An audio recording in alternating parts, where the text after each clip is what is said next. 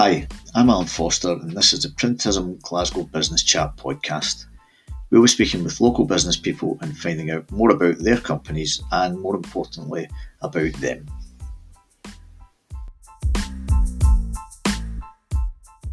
So, hello and welcome to the latest edition of the Printism Glasgow Business Chat, and I'm delighted today to welcome Greg Friel of Freelance Media. Hello, Greg. Freelance Music and Media, get it right, bitch. Go again. You want me? Yeah, go again. Freelance Music. I should have kept that. I made it. So, hello, and we'll start again. Hello, Gap.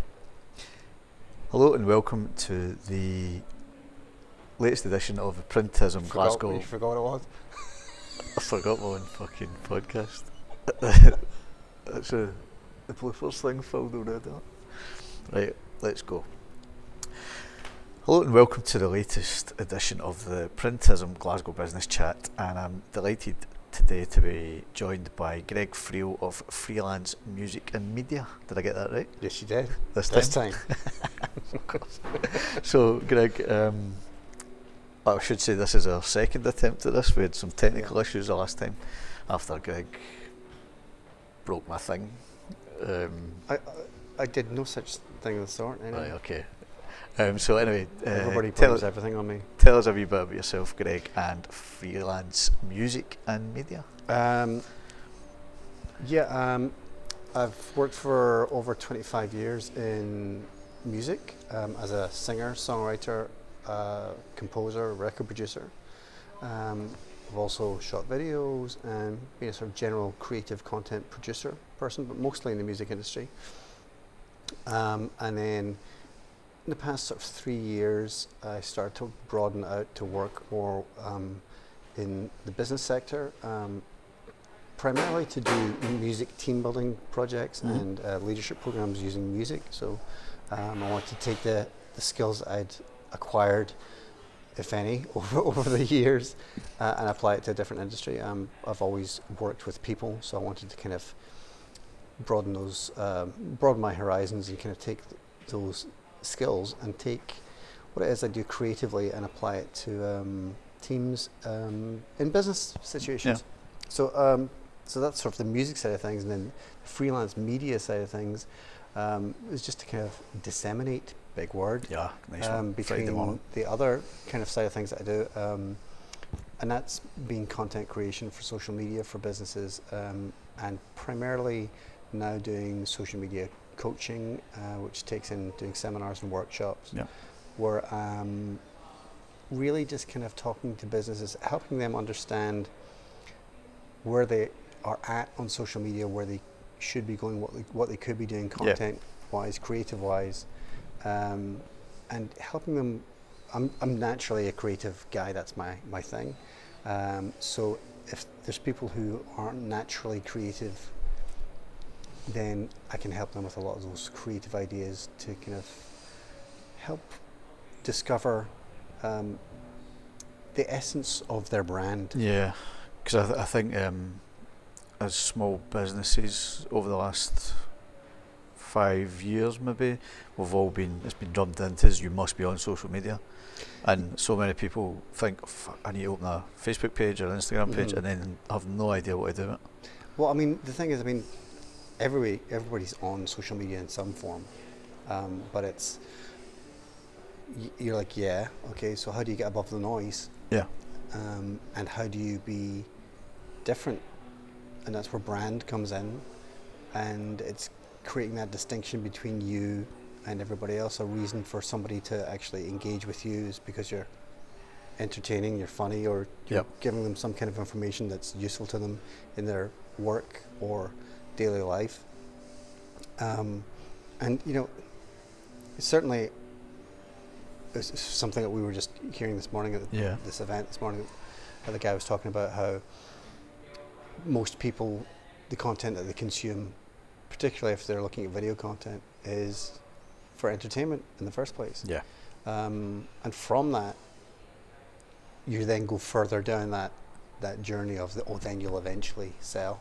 But I think it splits into two categories. Either it's entertainment or utility. So either you're going to go on social media to be entertained and, oh, this is something that's occupying my time, a distraction, or it's, of use to you in your everyday life or your work life, that it's going to help improve what it is that you're doing. Yeah. So if we can go back to the sort of music side of things, musical inspirations, who's your people that have really influenced you in your musical career?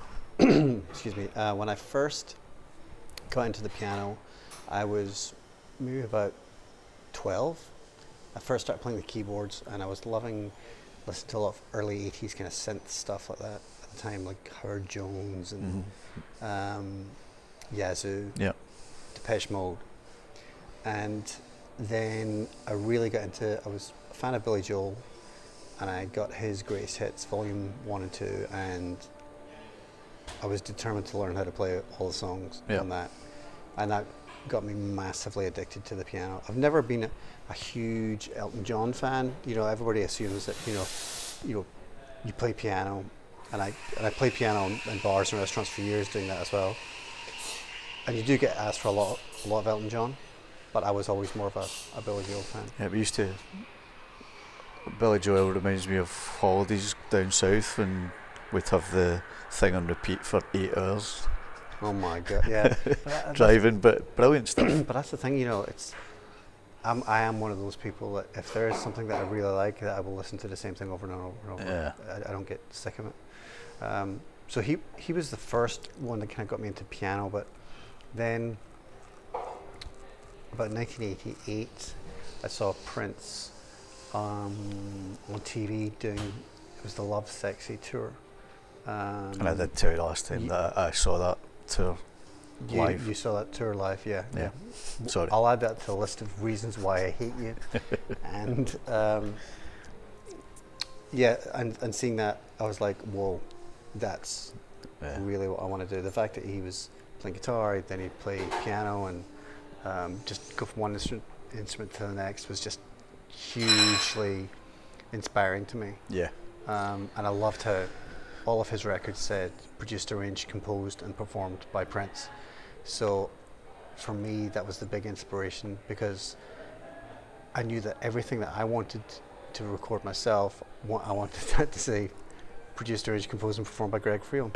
Not because I'm a complete egomaniac. It's all about me. But it's all about me. But because whenever I write music, I hear it all in my head, and the thing that was frustrating for so many years before the advent of being able to actually sort of record at home and do all that kind of things was I would always have these ideas in my head and not be able to finish them. You'd write a song and I'd hear the whole thing in my head. Yeah.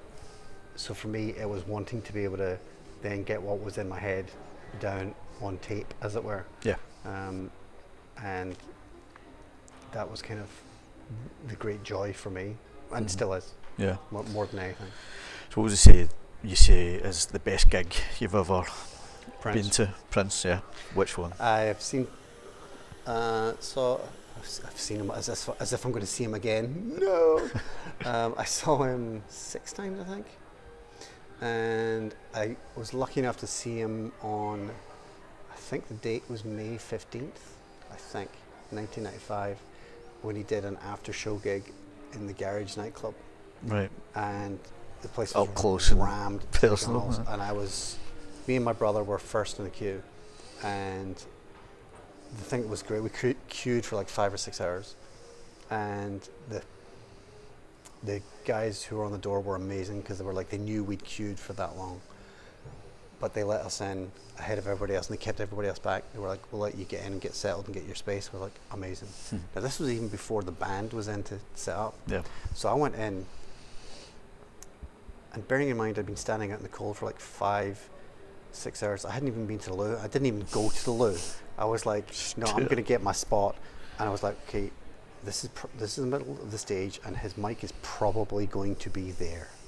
So then I just planted myself there and did not move. And then it was another 2 hours before the band came in and they started setting up. And and the place was getting really, really busy. And the thing is with Prince back in those days as well was that he'd say he was doing an after show gig, and then he'd kind of go, "Yeah, I'm not in the mood. I'm not going to do it." So until he was actually on stage, you were just like, "You're not going to believe it." Yeah. So he eventually got on stage about 1:30, I think it was. Played for an hour and a half, and he was right in front of me, right in front of me. And you're talking about my biggest hero musically ever. Yeah.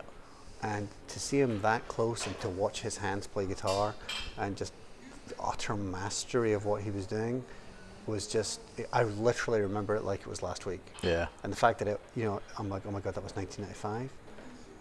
My brother, Ed, who was with me, we both still talk about it like that was just, it was just awesome, insane. It was just incredible. Brilliant. And from your own sort of musical career, if you had a dream venue to play, where would that be? I think probably Madison Square Garden, because it's just the iconic venue. Yeah. Countless live albums get recorded there, and even now it's kind of, it's not the biggest venue, but it's certainly one of the most iconic in rock circles. Have you been there? Have I been there? That's a very good question. I've never seen anything there, actually. I've been in the building, but not for a gig. From when we used to live in New York, but not actually to see anything. Yeah. But yeah, I definitely, it's just got this stature about it, and then you want to see. You played Madison Square Garden. My favorite thing about that though was back in 2002, I was doing some solo acoustic gigs in New York, and I played CBGB's, which is something of a legendary venue there, and that was my first gig in New York, which I was quite pleased about. And then I played this utter shit dive bar called the C Note, and it's the Lower East Side of Manhattan. And if you ever saw like NYPD Blue or Law and Order, and there was a homicide, it was probably in that kind of general vicinity. It's like chalk bodies drawn on the floor in the toilet. It was just totally that, and it was like, oh my God. But I did that gig, and the thing that's really, really interesting is that whenever you've gigged, and I've literally done thousands of gigs, and in front of 2 men and a dog, that kind of thing, up to I've done arenas and stadium and that kind of thing. Yeah. The only difference, no matter where you go in the world, is they just heckle in a different accent. And so in the C Note, this dive place, I'm doing my thing, play piano and a couple of songs, play guitar and some others, and just about to do my last song, and I said to the guy, I said to the audience, there was more than one person there, so if you've enjoyed this evening, folks, I've got CDs for sale, blah, blah, blah, but I will be playing Madison Square Garden in 2 weeks' time. And this guy in the audience shouts out, "What, in front of it?" It's just, I mean, how can you be offended by that? That's just genius comedy, and it's just so perfectly New York, and it's kind of Glaswegian as well. I mean, I'm not too sure if it wasn't my dad who. That wasn't your dad that was heckling? No, it wasn't my dad who was heckling. Well, I think my dad might have coined the expression, is it New York is Glasgow with an American accent? Yeah.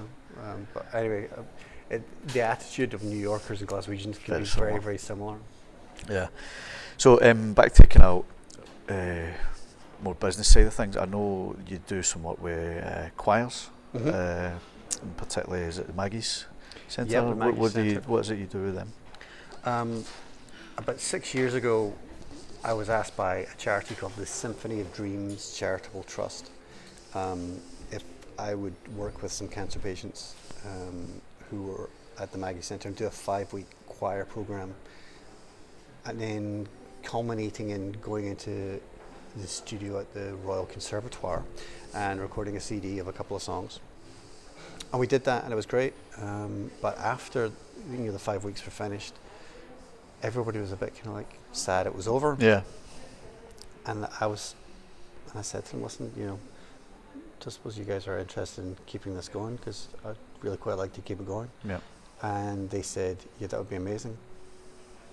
So that was 6 years ago, and we still do it every Tuesday at 5 o'clock. And since then, in the past 3 years, I've started doing one in the Maggie Centre in Airdrie. But from the business point of view, that wasn't really a sort of business thing, really. Yeah. But from that, businesses then heard about me doing that kind of thing. And then it was, could you come and do a choir project with us or do something similar? Yeah. And it gave me that idea of, hold on, how can this work in a business context if we do this as like a team building thing or a leadership thing? And then combine it with your basic business know-how and certain words and phrases and the language of businesses is going to make sense to them. Yeah. And then tie that to specific business objectives, whether that's looking at company culture, employee engagement, or just identifying hidden talents in staff members. That's what I find it. So that's where they really, maybe, really useful. in the one choir they maybe get the cleaner and the managing director type thing, and well, yeah, I mean, and that, the way I like to think of it as well is that if you as a manager, team building's all very well if you're doing these fluffy, fun things, and that's great. And yep. There's nothing wrong with that. That's fine. It's good for just generally bringing people together. But if you're really using it effectively, you can use that as a tool to uncover hidden talents that you don't necessarily see in day-to-day work. I mean, Frank, who works in accounts, might be actually really super creative, but you don't see that in his day-to-day life. Yeah. And it's not that we're necessarily looking to discover any great musical talents. It's the fact that whenever you are involved in any musical activity, you're using more parts of your brain than you are in almost any other activity. Right. Excuse me. So it's from that you get to reveal so many different things about people. Yeah. And that's where it's a really, really useful tool. And so, when you watch these programs that do something similar on TV, have you done any sort of massive breakthrough moments with people, coming out their shell or discovering some incredible singing voice that they never knew they had? Oh yeah, I mean, there's that. I mean, the thing is, singing itself is it's really about two things: confidence and breathing. Yeah. And it helps both of those things. But I see people literally in the space of 45 minutes to an hour completely change physiologically. And my job, if I'm doing that in a business capacity, at a conference or a business event, is to really change the way people are feeling in the room. Yeah. And my job is really to be the biggest idiot in the room. So how does that go for you? I basically give people permission to let their hair down and just kind of do their own thing. Yeah. So if they're feeling a bit uptight and tense at the start of, doing this half-an-hour session or whatever, then by the end of it, I guarantee they won't be feeling uptight or self-conscious because they'll be too busy pointing at me going, what the hell is wrong with this guy? So it's, I mean, I see that just in a quick sort of example of that, just in changing the energy in the room in a short period of time. Yeah. But over a longer period of time, for example, like in the Maggie's project, you see people really blossoming. Certainly for people who are in that situation, whenever you're faced with a cancer diagnosis, it completely floors you and completely changes your life. Yes. So an awful these people have never since that time are then looking at going to a social event maybe for the first time. So that's what the choir tends to be for them. And sometimes it's the one point that week where they're coming out and actually meeting people. Yes. So you see the social side of things where they're getting involved with other people and becoming, over a period of time, it's a community and everybody bonds. Yeah, and I'm right in saying it's not just the patients, but it's their families. Maggie's ethos is for people who are affected by cancer. So yes. you get patients, and you get people who are carers, and you get people who are bereaved. Yeah. So I mean, it really does cover a big spectrum. I mean, for me in the first place, I'd got involved because the year before I started doing that, my wife had cancer, and my mum had cancer, and we'd lost my stepdaughter's husband to cancer all within a sort of 6-month period. Yeah. My wife and my mum, thankfully, are totally fine now. But I think whenever you're personally affected by it, Yeah. then it completely changed your perspective, and you're And obviously. do people stay on in the choir or involved with choir even after their, Oh yeah, their yeah. I mean, period of treatment, or yes. their, No, I mean, there's people. their friend or family member? There's some. It's quite interesting. There's people who've been there since it started. Right. Some, maybe about 4 or 5 people who have always been there, Yeah. and they're no longer getting any kind of treatment. 1 or 2 of them are bereaved, but then you get people who are only there for 2 or 3 weeks because they are getting treatment in the Beatson, which is just next door, Yeah. and or in Airdrie, it's the hospital there. They might just be there for a week or 2, having a few sessions of chemo and that kind of thing. Yeah. And this is a thing for them to do whilst they're going through that. So there's it's kind of dipping in and out, but then you do get the people who are there, and they come along, and it's a social thing, and That's it's brilliant. long term. Yeah. So if we work-wise, I know you're sort of working on these things to bring social media training to the masses, almost. Well, you know what I mean. The sort of small business community. Yeah. For people who maybe aren't as au fait with social media as others. So tell me a wee bit about those kind of seminars you're planning. I think the thing is, more than anything else, is that I've always been more of a content marketing person without even knowing that that's what it was called, rather than a salesy person. And that's kind of naturally the way my DNA works. So rather than being a salesy person and being like, "Hi, I'm dead good, please hire me," it's hideous. Again, it's back to the branding chat we had this morning. Yeah, yeah. So my approach to everything has always been, whatever it is, either the music I create or video content that showcases the music, or whatever it is that I'm doing, that people get a sense of who I am and what I'm about, and then from that they want to work with me, rather than do the salesy thing. And there's just so many different ways that you can do that, and in this day and age on social, but also in so many different channels, and people just get it wrong because they look at everything as the same platform and do the same content for every platform, without bearing in mind that whenever you're on LinkedIn, your behavior is completely different from whenever you're on Instagram. Yeah. And that again is different from whenever you're on Twitter and whenever you're on Facebook. And because your behavior is different, obviously everybody's behavior is different on each of these platforms, and you have to cater whatever content it is you're doing accordingly. Yeah.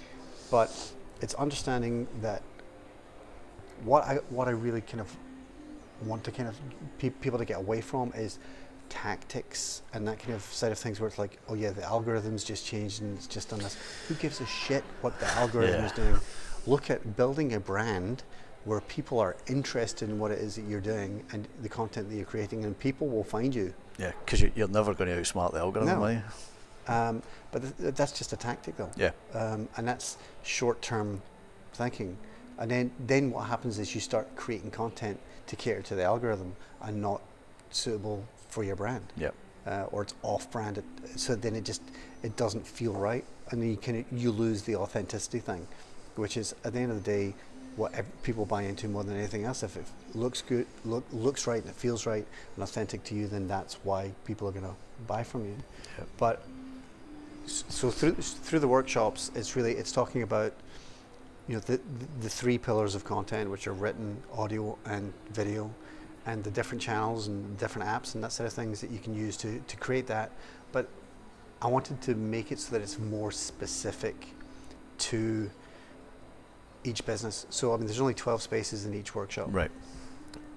And in advance, every business gets a Google form sent out where I get to find out a little bit about their business, find out where they are on social at the moment, and then what they actually really like to get from the workshop themselves. So although it says the beginner's guide to social media, if you're a bit further, this isn't about, I'm going to show you how to set up your Facebook page. Yeah. And I'm assuming you have a Facebook page. And this is more about, okay, now what do you do? Yeah. And how do you approach this? And how do you target your customers? Yeah, because there must be appropriately? a million small business Facebook pages lying doing absolutely doing F absolutely all. nothing, you know.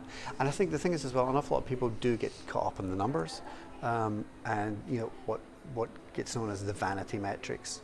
I mean, Instagram is currently testing in Australia and a few other territories, hiding likes so that people aren't actually seeing how many likes they're getting. Yeah. Because at the end of the day, you know, if you can see how many likes you're getting and all that kind of thing, then you've got the insight and the metrics there to measure something. But it's the great debate about envy and, you know, looking at other people's, you know, and FOMO, you know, fear of missing out. And only found out what that meant yesterday. Oh, right, okay. That's how old I am. But that's the whole thing, you know. It's people demonize social media a lot, you know, and it's to blame for a lot of these things. So it's okay. Well, how can we actually adjust social media so that it kind of can be seen in a more positive light rather than kind of affecting? But it's looking at all of these things in the way that's most appropriate to each business. Yeah. So this is the question that I've obviously been listening to your own podcast, and I know you've got a sort of finishing question you ask everybody about their legacy. Yep. So my sort of standard question, which I'll bore everybody with, is 1 year from now, if you have a fantastic year in business, how will freelance music and media look? I'll probably just be smiling more and maybe not quite so tired because I'm running crazy. Obviously, I mean, I have goals and things that I want to achieve, and certain things that I want to do. I'm kind of in that sort of transition phase with what I'm kind of starting to do with doing the workshops and that set of things. I have some music projects that I'm working on that I really am doing those other things to kind of make more time to fit these passion projects in as well. Yeah.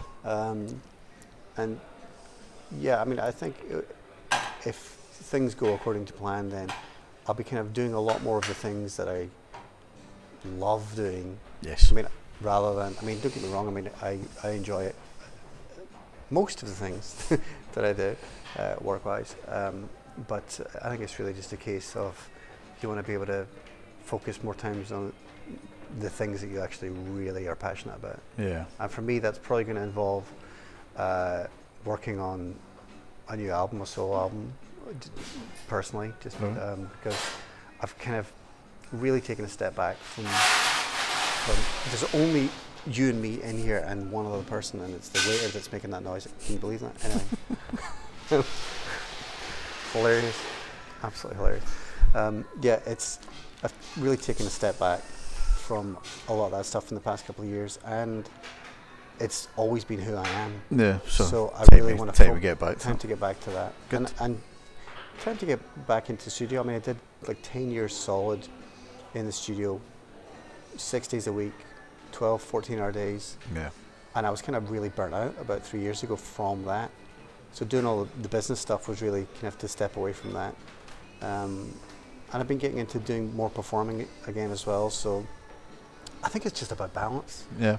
You know, having time for going out and performing live, creating the music I want to create, working with people who I enjoy working with. Yeah. And enjoy working with me. Yeah.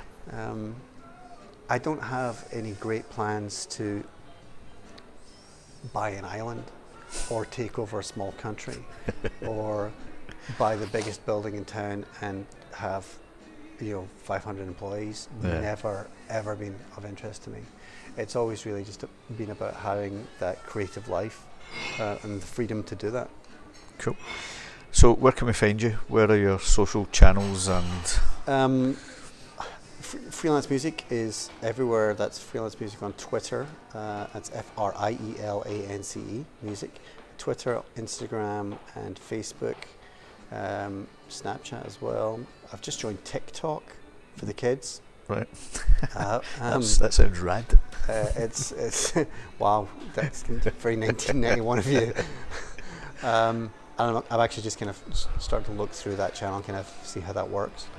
I'm on LinkedIn, obviously, as Greg Friel, but also on all of those channels as freelance media. So there's the difference between, and if anybody's interested in your upcoming seminars, are on Eventbrite.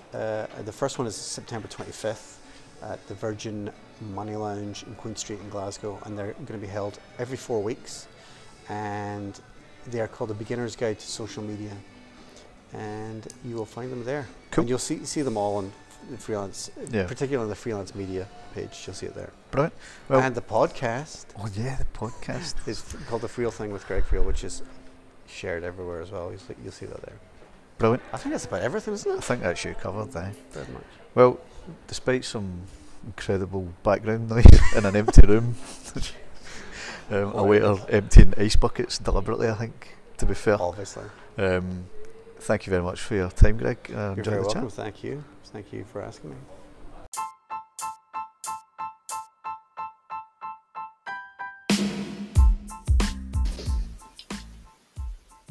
The Printism Glasgow Business Chat podcast was brought to you by Printism.online for all of your printing needs.